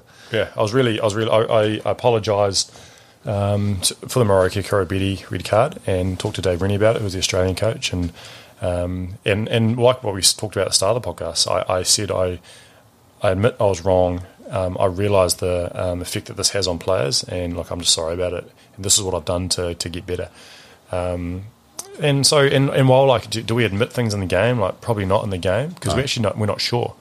So if someone comes and says, "Look, you missed that knock on there," you might be like, "Well, yeah, I might have. Like, I'm sorry." Or from my point of view, this is what I saw. So a lot of that doesn't come until after the game, but I think it's important. You've got to put your hand up, and it's amazing. I think it's quite easy to be defensive as a referee. You can be defensive because you don't want to be seen to be making errors, because if you are making errors, you might not get picked for the next game. Like someone else might not select you. So you try and hide it behind those errors. And if you're like that, then eventually you get found out. So what's the point? Yeah, I know. And also you're human, so I think showing some vulnerability and admitting you're wrong is it's a very powerful thing. So it's fine. It's fine balance of like, you can't keep admitting you're wrong, because then coaches are like, mate, you can't keep saying you're wrong. Yeah. Any games that stand out because a controversial decision you made changed the outcome? The fact you have to even think about that says no. Like I've made controversial decisions, but I wouldn't. Well, yeah, I mean, I guess I talked about that the Crusaders Waratahs game where we missed that try that shouldn't have been a try that the Crusaders scored because of the foul play on Kurtley Beale. Like, so you never know like what would have happened in the next second half, but that was a critical error and that led to a different outcome in the game. So that was pretty massive and a huge learning for me that I worked with my TMO about. But like, no, like I reckon a lot of my other, like, there's always controversy. I mean, who knows? Like, you never know. Like, you make a different decision. It's hypotheticals. Hypotheticals. You know, there's a flow-on effect of a different outcome would have always happened. So, I want the answer for that to be no. I don't think the answer is no, but I hope that the answer in the future is no. And that's what I'm always trying to. I like that. That's a good answer. Are there weird laws and rules that most people wouldn't know about? Actually, there must be. You talked before about the size of the rule book. Yeah, some random rules like you can. There's a rule that if you're, you score, when you go and score a try, you got to be in the in goal, right? Like, you got to hold the ball, and you got to be able to be in and not out, and then be able to push the ball down. But there's one law that if you're lying on your stomach outside of the field of play, so you're out, and the ball's in goal, you can actually score a try. So you can score a try by being out. You've got to be lying on your stomach. Yeah. Your belly button's got to be touching grass. So we've got to review that. Has that ever happened? It has. It's like maybe only once or twice in the history. But I just want people to change that rule so it isn't a rule anymore. Because you think of all these random, these really weird rules. Like, another one is that it's all around the outlaw, actually. Yeah. Like, you can be running out, you can be out of the field of play, but if the ball's in the field of play but it hasn't crossed the plane of the touchline, you can tap it and it's still play on. So you can imagine, so if you were watching a game of rugby and you didn't know the rules of rugby at all, and you saw a guy out, hit the ball in 2 feet out of the field of play, you'd be like, he's out. And then Touchy keeps his flag down and it's play on. Like, that's just another random rule. How bizarre. So there's a few of them. And, a lot of other rules that we don't really make them up, but, we just go through and we just try and make a game out of it. But, yeah, random stuff that I think they should change it. But we have some impact with the lawmakers. We have referees a part of those committees now, and I've been on that for a few times. So I think actually the game's in a good space right now. But there's some tweaks I think we can definitely make in the future. Yeah. Do you have a favourite or lucky whistle? I do. Yeah. Do you know it's an Acme Thunderer? So these are the whistles. This is the brand of the whistle, right? An Acme Thunderer. And I've got a matte black one. So it's matte black and it's got a gold silver fern on it. You get it engraved. And then I've got, like I said before, Trust and Enjoy. And I've got another sign. I've got a second whistle. I've got a backup whistle. And on it's got attitude determines altitude. That's sort of my mantras that I sort of... What is it? Attitude? Attitude determines altitude. Right. I've always had that as a kid. So I always have a spare whistle on the sideline. And because I have every referee, this is getting to real referee nerd stuff now, wears their whistle differently. Some have it on a wristband, on a lanyard. Some have it like in their hand on a lanyard. I have it on an elastic tape on my two, like, what is that? Your index and your middle finger. Your ring and your middle finger. And so if I ever fall down or I put my hand on the ground, most referees' whistle would just fall off them, but my whistle goes into the ground, so often it gets quite muddy, so when you go and blow it. So I've done that a few times where I've gone to blow, couldn't blow the whistle, it's clogged full of mud. But luckily, I always have it on the sideline, so I get them to quickly run it on for me. But we're at a test match in France last year, and Angus Gardner, who's a well-known one of the top Aussie and international referees in the world, he sort of fell over and his whistle stopped working. And he started blowing, and I was like, mate, I was on the touchline, I was on the sideline, I could hear that it wasn't working. And I was like, mate, you're going to get another whistle? And he goes, I don't have my whistle. I don't have a spare whistle. So you don't have a spare whistle? So I gave him my whistle and then ran back and got one of the other guys to get his other spare one. But it was one of my proudest moments is that I got to see him referee a game, and he made 3 or 4 decisions with my whistle. I was like, mate, how good's that? That's the whistle that I'm going to do. We shouldn't be sharing that. I need to wash it afterwards. Yeah, this is post-COVID though, was it? And I said to him after the game, like, mate, you've refereed 30, 40 test matches. You never have a spare whistle on the sideline? He's like, no, mate. I don't, but now he does. He refereed the All Black game last weekend, and I saw that he had the whistle on the sideline from that. So yes, we do have a favourite whistle because every Acme Thunderer, they sound different. So I've just had this whistle and it just sounds so good. And then when I have to use my spare one, you just don't get that same impact. Yeah, right. Look at you nerding out about whistles. Oh, we love a whistle. We love a good whistle. How many tests have you done? Do you know the number?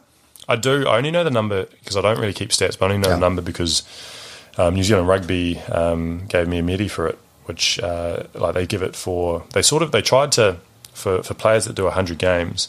They sort of tried to work out what the equivalent referee, what the equivalent number for a referee is, and I didn't know what this number was, but because players they probably do. They might do 9-10 test matches a year, so you can get to the 100 within about 10 years. Decade, where we probably only do 3 or 4 a year if you're lucky, right? So the number for us to be able to get that is 35. So I know that because I did my 35th. I guess I got my meddy a few months ago. What's a meddy? Medal. Meddy like a greenstone. Okay. Carving like a really. Meddy. Okay. Gotcha. Awesome. It was awesome. So that was presented at New Zealand Rugby. And everyone was like, 35 games? Like, why? It's a random number, but that's sort of the number that... Because there's only ever been one other person that's done more than me, which is Paul Honus, which I think he's done 43. So he just shows that actually the life cycle of a referee, you actually don't last that long. You don't really do a lot of test matches. So I've done 35. 36 was last weekend in Pretoria, South Africa, Australia. 37, 38. I've got 2 in Scotland. 39, 40, 41 at the World Cup. And then anything that happens after that, 42, 43. So I might end the year on 43, which would be pretty cool. And are you the only Kiwi riffing at the World Cup? No, we've got a great squad. So all our professional referees are going to the World Cup in some capacity. We've got Paul Williams, who's another referee going. It'll be his second World Cup as a referee. Brendan Pickerel, who's going as a TMO, so television and match official, and he's actually going to be my private TMO. Like we were really, really good mates, and we've come through the grades together. All the processes and stuff and how we read the game and how we ref the game is really, really similar. So knowing that he's going to be upstairs and probably the most important job now in the TMO outside the referee, having my back is really awesome. So we're going to be well aligned. And then James Dolman's going to go to his first World Cup as an assistant referee. And to be honest, like all 4 of us could have gone in a referee capacity. There's no difference in terms of one's a referee, one's a TMO, one's an AR. We've had a good group for a few years now, and probably unfortunately created a bit of a bottleneck for anyone else coming through at the moment because we're still quite young. But we're all refereeing international test matches, and you go through ebbs and flows around life cycles of like what are the leading nations of referees. So back when Paddy O'Brien, Colin Hawke, these are older New Zealand referees, they were like the guns back in the day.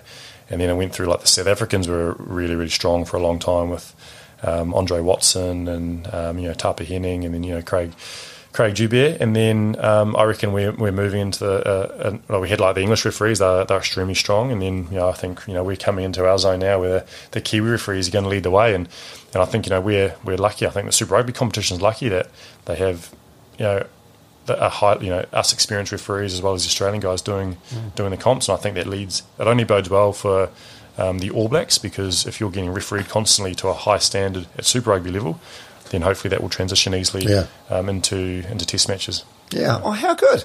Well, it's going to be good to see you on screen, and hopefully New Zealand gets in behind you and the other referees. I mean, essentially, you're New Zealanders that we should be proud of. Like, you're representing the country in this international tournament, and I think that's pretty cool, and hopefully you guys get the sort of respect and acknowledgement that you do deserve. I think we do. We feel that from players, coaches, and generally the wider public. They do love the game. Like, while we don't need to be recognised or known, we just want to be part of the game and then sort of just like blend into the background. But it is a real honour and like a privilege for us to. We feel like we are representing New Zealand. So not many New Zealanders will know me outside of Super Rugby, because I don't really get to referee the All Blacks. I have done the All Blacks during COVID, which was really rare, but they'll never really see me referee the All Black games. Oh, is that like a rule? They try and keep it neutral? You can't referee your own country. Right. But in COVID, because of travel, we got to. So there's only about 3 or 4 referees that have ever done that, which is pretty crazy. Wow. So do you have like a schedule? Do you know what games you'll be doing, or is it sort of decided during the tournament?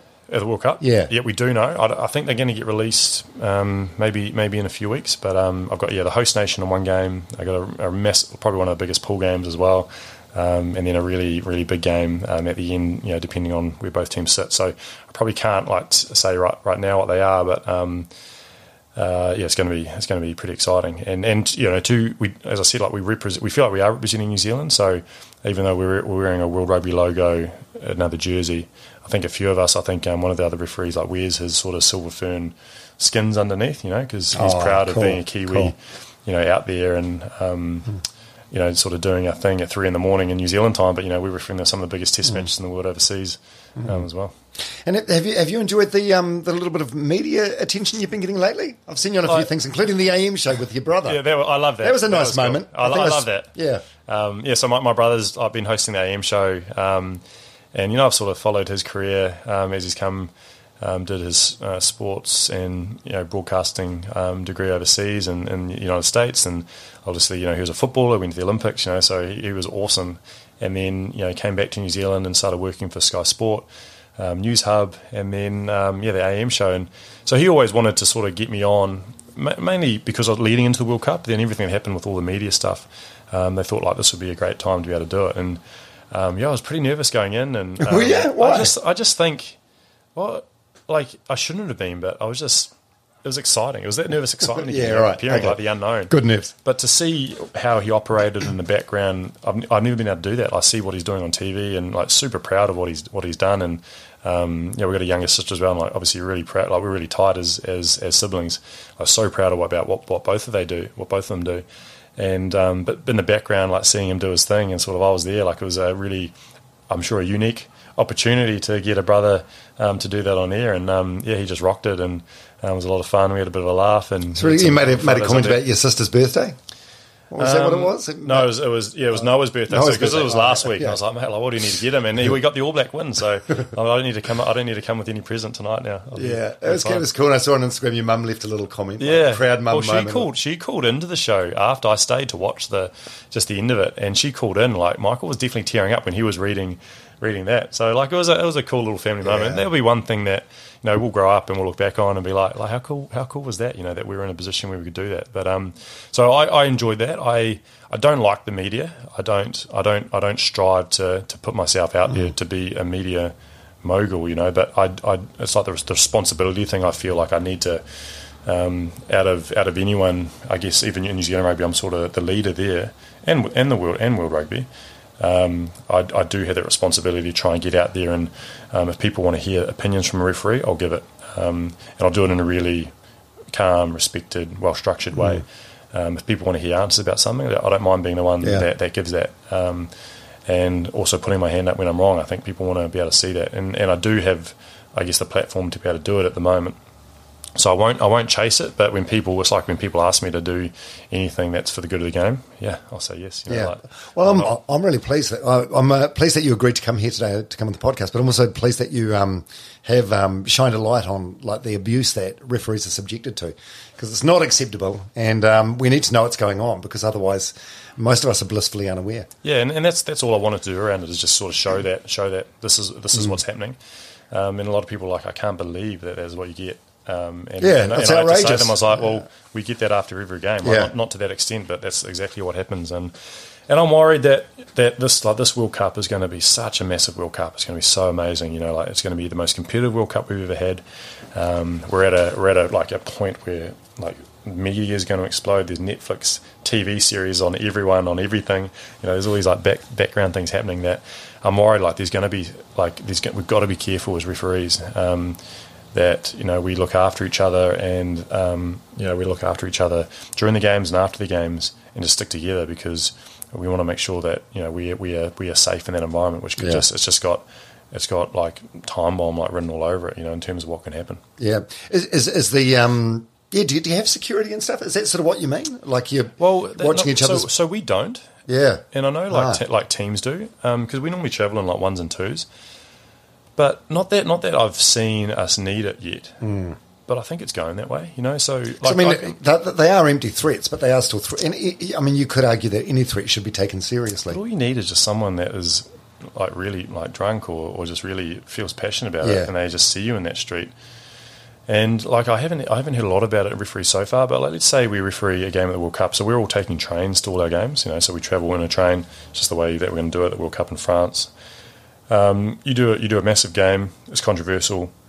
You're in the train station afterwards, like with your team, because you're wearing your tracksuit. You got to wear your tracksuit, and like the guys have been pissing up at the game the whole day, and then they come and hit you up about something, and it's hard. Like there'll be some of us that will bite back, and like we don't want to have to bite back. Like you just want to avoid all those types of situations. So we don't have security. We have security on the games actually. Often when you come off a game, the security guards, like you get a real barometer of like how well you refereed. So normally you just walk off the game and people boo and cheer, it doesn't matter, but you walk off and you walk off by yourself. But sometimes when you walk off a game that you haven't refereed well, the security guard walks to you and escorts you off. And I remember like refereeing a few games and seeing the security guard come to me, I'm like, oh, was it that bad? Like they're sort of like covering you from people have been throwing flying bottles or whatever. So it's actually something I reckon. You saw that, and this is part of the post that I made, was about the Europa Football League that was walking through the airport and got chairs thrown at him and his wife. That's happening in football, so we're not that far removed from that in these big high-stakes games with these outcomes that we're in control of. That whole public eye thing, definitely want to try and avoid, and for those reasons. Yeah.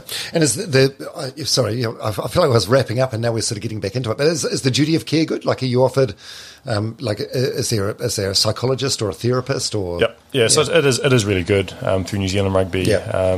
We've got obviously programs that work with us. We work quite closely with the sports psychologist, who we've got a really good relationship with. So there's that, and family is really important too. So you got to have your family around you as well. So there's all of that. I still think though we can keep, like I think I mentioned this, we can get better. Like we can get the structures better in place. I feel like we often play catch up, where outside of mainly probably at World Rugby, we need to set it up so that we're ready and prepared before it happens, so that when it happens, all the motions start falling in place and we pull the trigger on it. So, and we're probably not there right now, but and we've had examples of that over years in big test matches where it's sort of gone wrong. But touch wood, we won't need it at this World Cup. But we'll okay, and last one. What will a successful World Cup look like to you?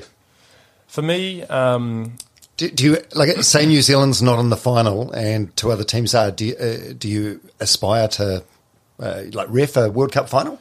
So I for me, that's not immeasurable for what I would say is success for me. Of course, I'd love to do a World Cup final. I feel like I'm in a position where I'm good enough and can do a really good job of it. But I would actually love, if it was me or the All Blacks in the final, I want to be having a beer in the stadium with a hot dog watching the All Blacks win the final, because I remember what it was like when they won the finals in New Zealand, because I'm a rugby sport, I'm an All Black fan, so I want to feel that again, and that's more important for me. I think, some referees probably want finals, like it used to be like that. And I remember feeling that when I was way back doing club rugby, you wanted to do that Colts final because it was really important, or that club rugby final because it was really important to get up the grades, to be noticed. After the last World Cup, I was really, I didn't know how I was going to feel. And I remember I refereed Japan versus Scotland, and it went really well. I refereed the game really well. It was my last game. And a weight came off my shoulders. I felt like I'm satisfied. I'm at peace with my career as a rugby referee. So it's almost like anything now is just a bonus. So success for me at this World Cup is go do a hell of a good job at the 3 games I've got in the pool play. When I'm an assistant referee, I've got 3 games. Support the guy in the middle as much as I can. Be an amazing team player and have a lot of fun outside of it, during the World Cup. And then I would love to be able to do a playoff game, whether that's a quarter final, a semi final, or a final. Not because I want to see my name next to that final, but I want, it's a new challenge. I talked about always trying to go forward. I've never done a playoff game in a World Cup. I've done massive World Cup games, but it's that experience. I hunger for the challenge of, am I good enough? I believe I'm good enough. Let's go out there and let's deliver. But I also think that, in those games, they're the biggest games in the world. You need some of the best referees, and I think that I've worked so hard at my craft that I'm in such a good position now with the experience and all my learnings that I can really, really do a good job for that quarterfinal, for those players, for the coaches, for the people watching, for that semi-final, the same thing for the final, So that's success for me. And I'll be flying back with my other mates from the World Cup, going shit, what a crazy time. It'll be just a roller coaster, but I hope we can just bit of champagne, cheers, and go we did a great job. Yeah, and champagne before takeoff too, because he flies business class. Oh, yeah. That is a nice little perk of World Rugby. Thank you, World Rugby, for sorting that into our contracts. A smaller cabin, so less people to abuse you. Well, yeah. And you can just put the partition screen up. I'm not talking to you. No Wi-Fi. You're done. All right. Hey, Dr. Ben O'Keefe, thanks so much for coming on the podcast today. Good luck at the World Cup. And just know that the abuse, the torrent of abuse you had after the Super Rugby final, that's not even 1% of the country. And 99% of us think you're doing a great job. We're rooting for you, and we're just proud of you as New Zealanders. Yeah, thanks, Tom. Really, really appreciate it. It was awesome talking to you, and I think reinforcing that message, it does make a difference for all of us, not just myself. So cheers.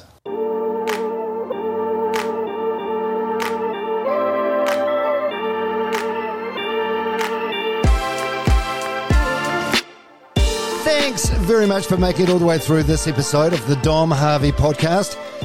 Thanks again to Radix Nutrition for sponsoring this episode. If it's protein powders, smoothie recovery powders, or freeze-dried, just add water meals that actually taste nice and give you the nutrients you need, you've got to check them out. radixnutrition.co.nz. That's spelled RADIX. You can reach me anytime you want. I love your feedback. I'm on Instagram, DomHarveyNZ, or you can email me anytime you want, domharveynz@gmail.com. Feedback, good or bad, ways I can improve the show, guest suggestions, sponsorship inquiries, anything else. And if you do feel so inclined, it would be awesome if you gave the podcast a rating or review on Spotify, Apple, or wherever it is you happen to be listening to this. 5 stars is my favourite. If that's a bit generous, you can go a 4 or a 3. I mean, you can even go a 2 or a 1 if you want, but that's mean. But thanks so much for being here. Thank you for listening, and I do hope to see you next week for another episode of the Dom Harvey Podcast. See ya.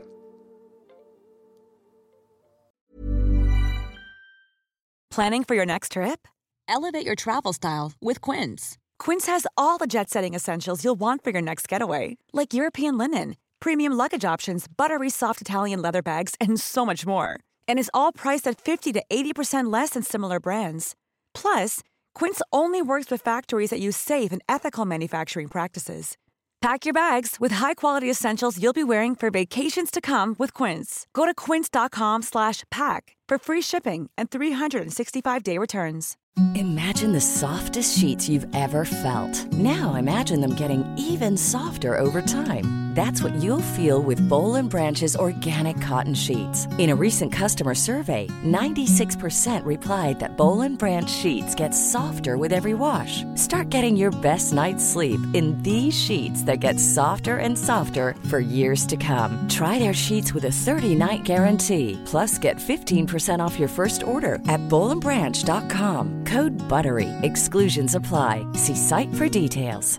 Mom deserves the best, and there's no better place to shop for Mother's Day than Whole Foods Market. They're your destination for unbeatable savings, from premium gifts to show-stopping flowers and irresistible desserts. Start by saving 33% with Prime on all body care and candles. Then get a 15-stem bunch of tulips for just $9.99 each with Prime. Round out Mom's menu with festive rosé, irresistible berry chantilly cake, and more special treats. Come celebrate Mother's Day at Whole Foods Market.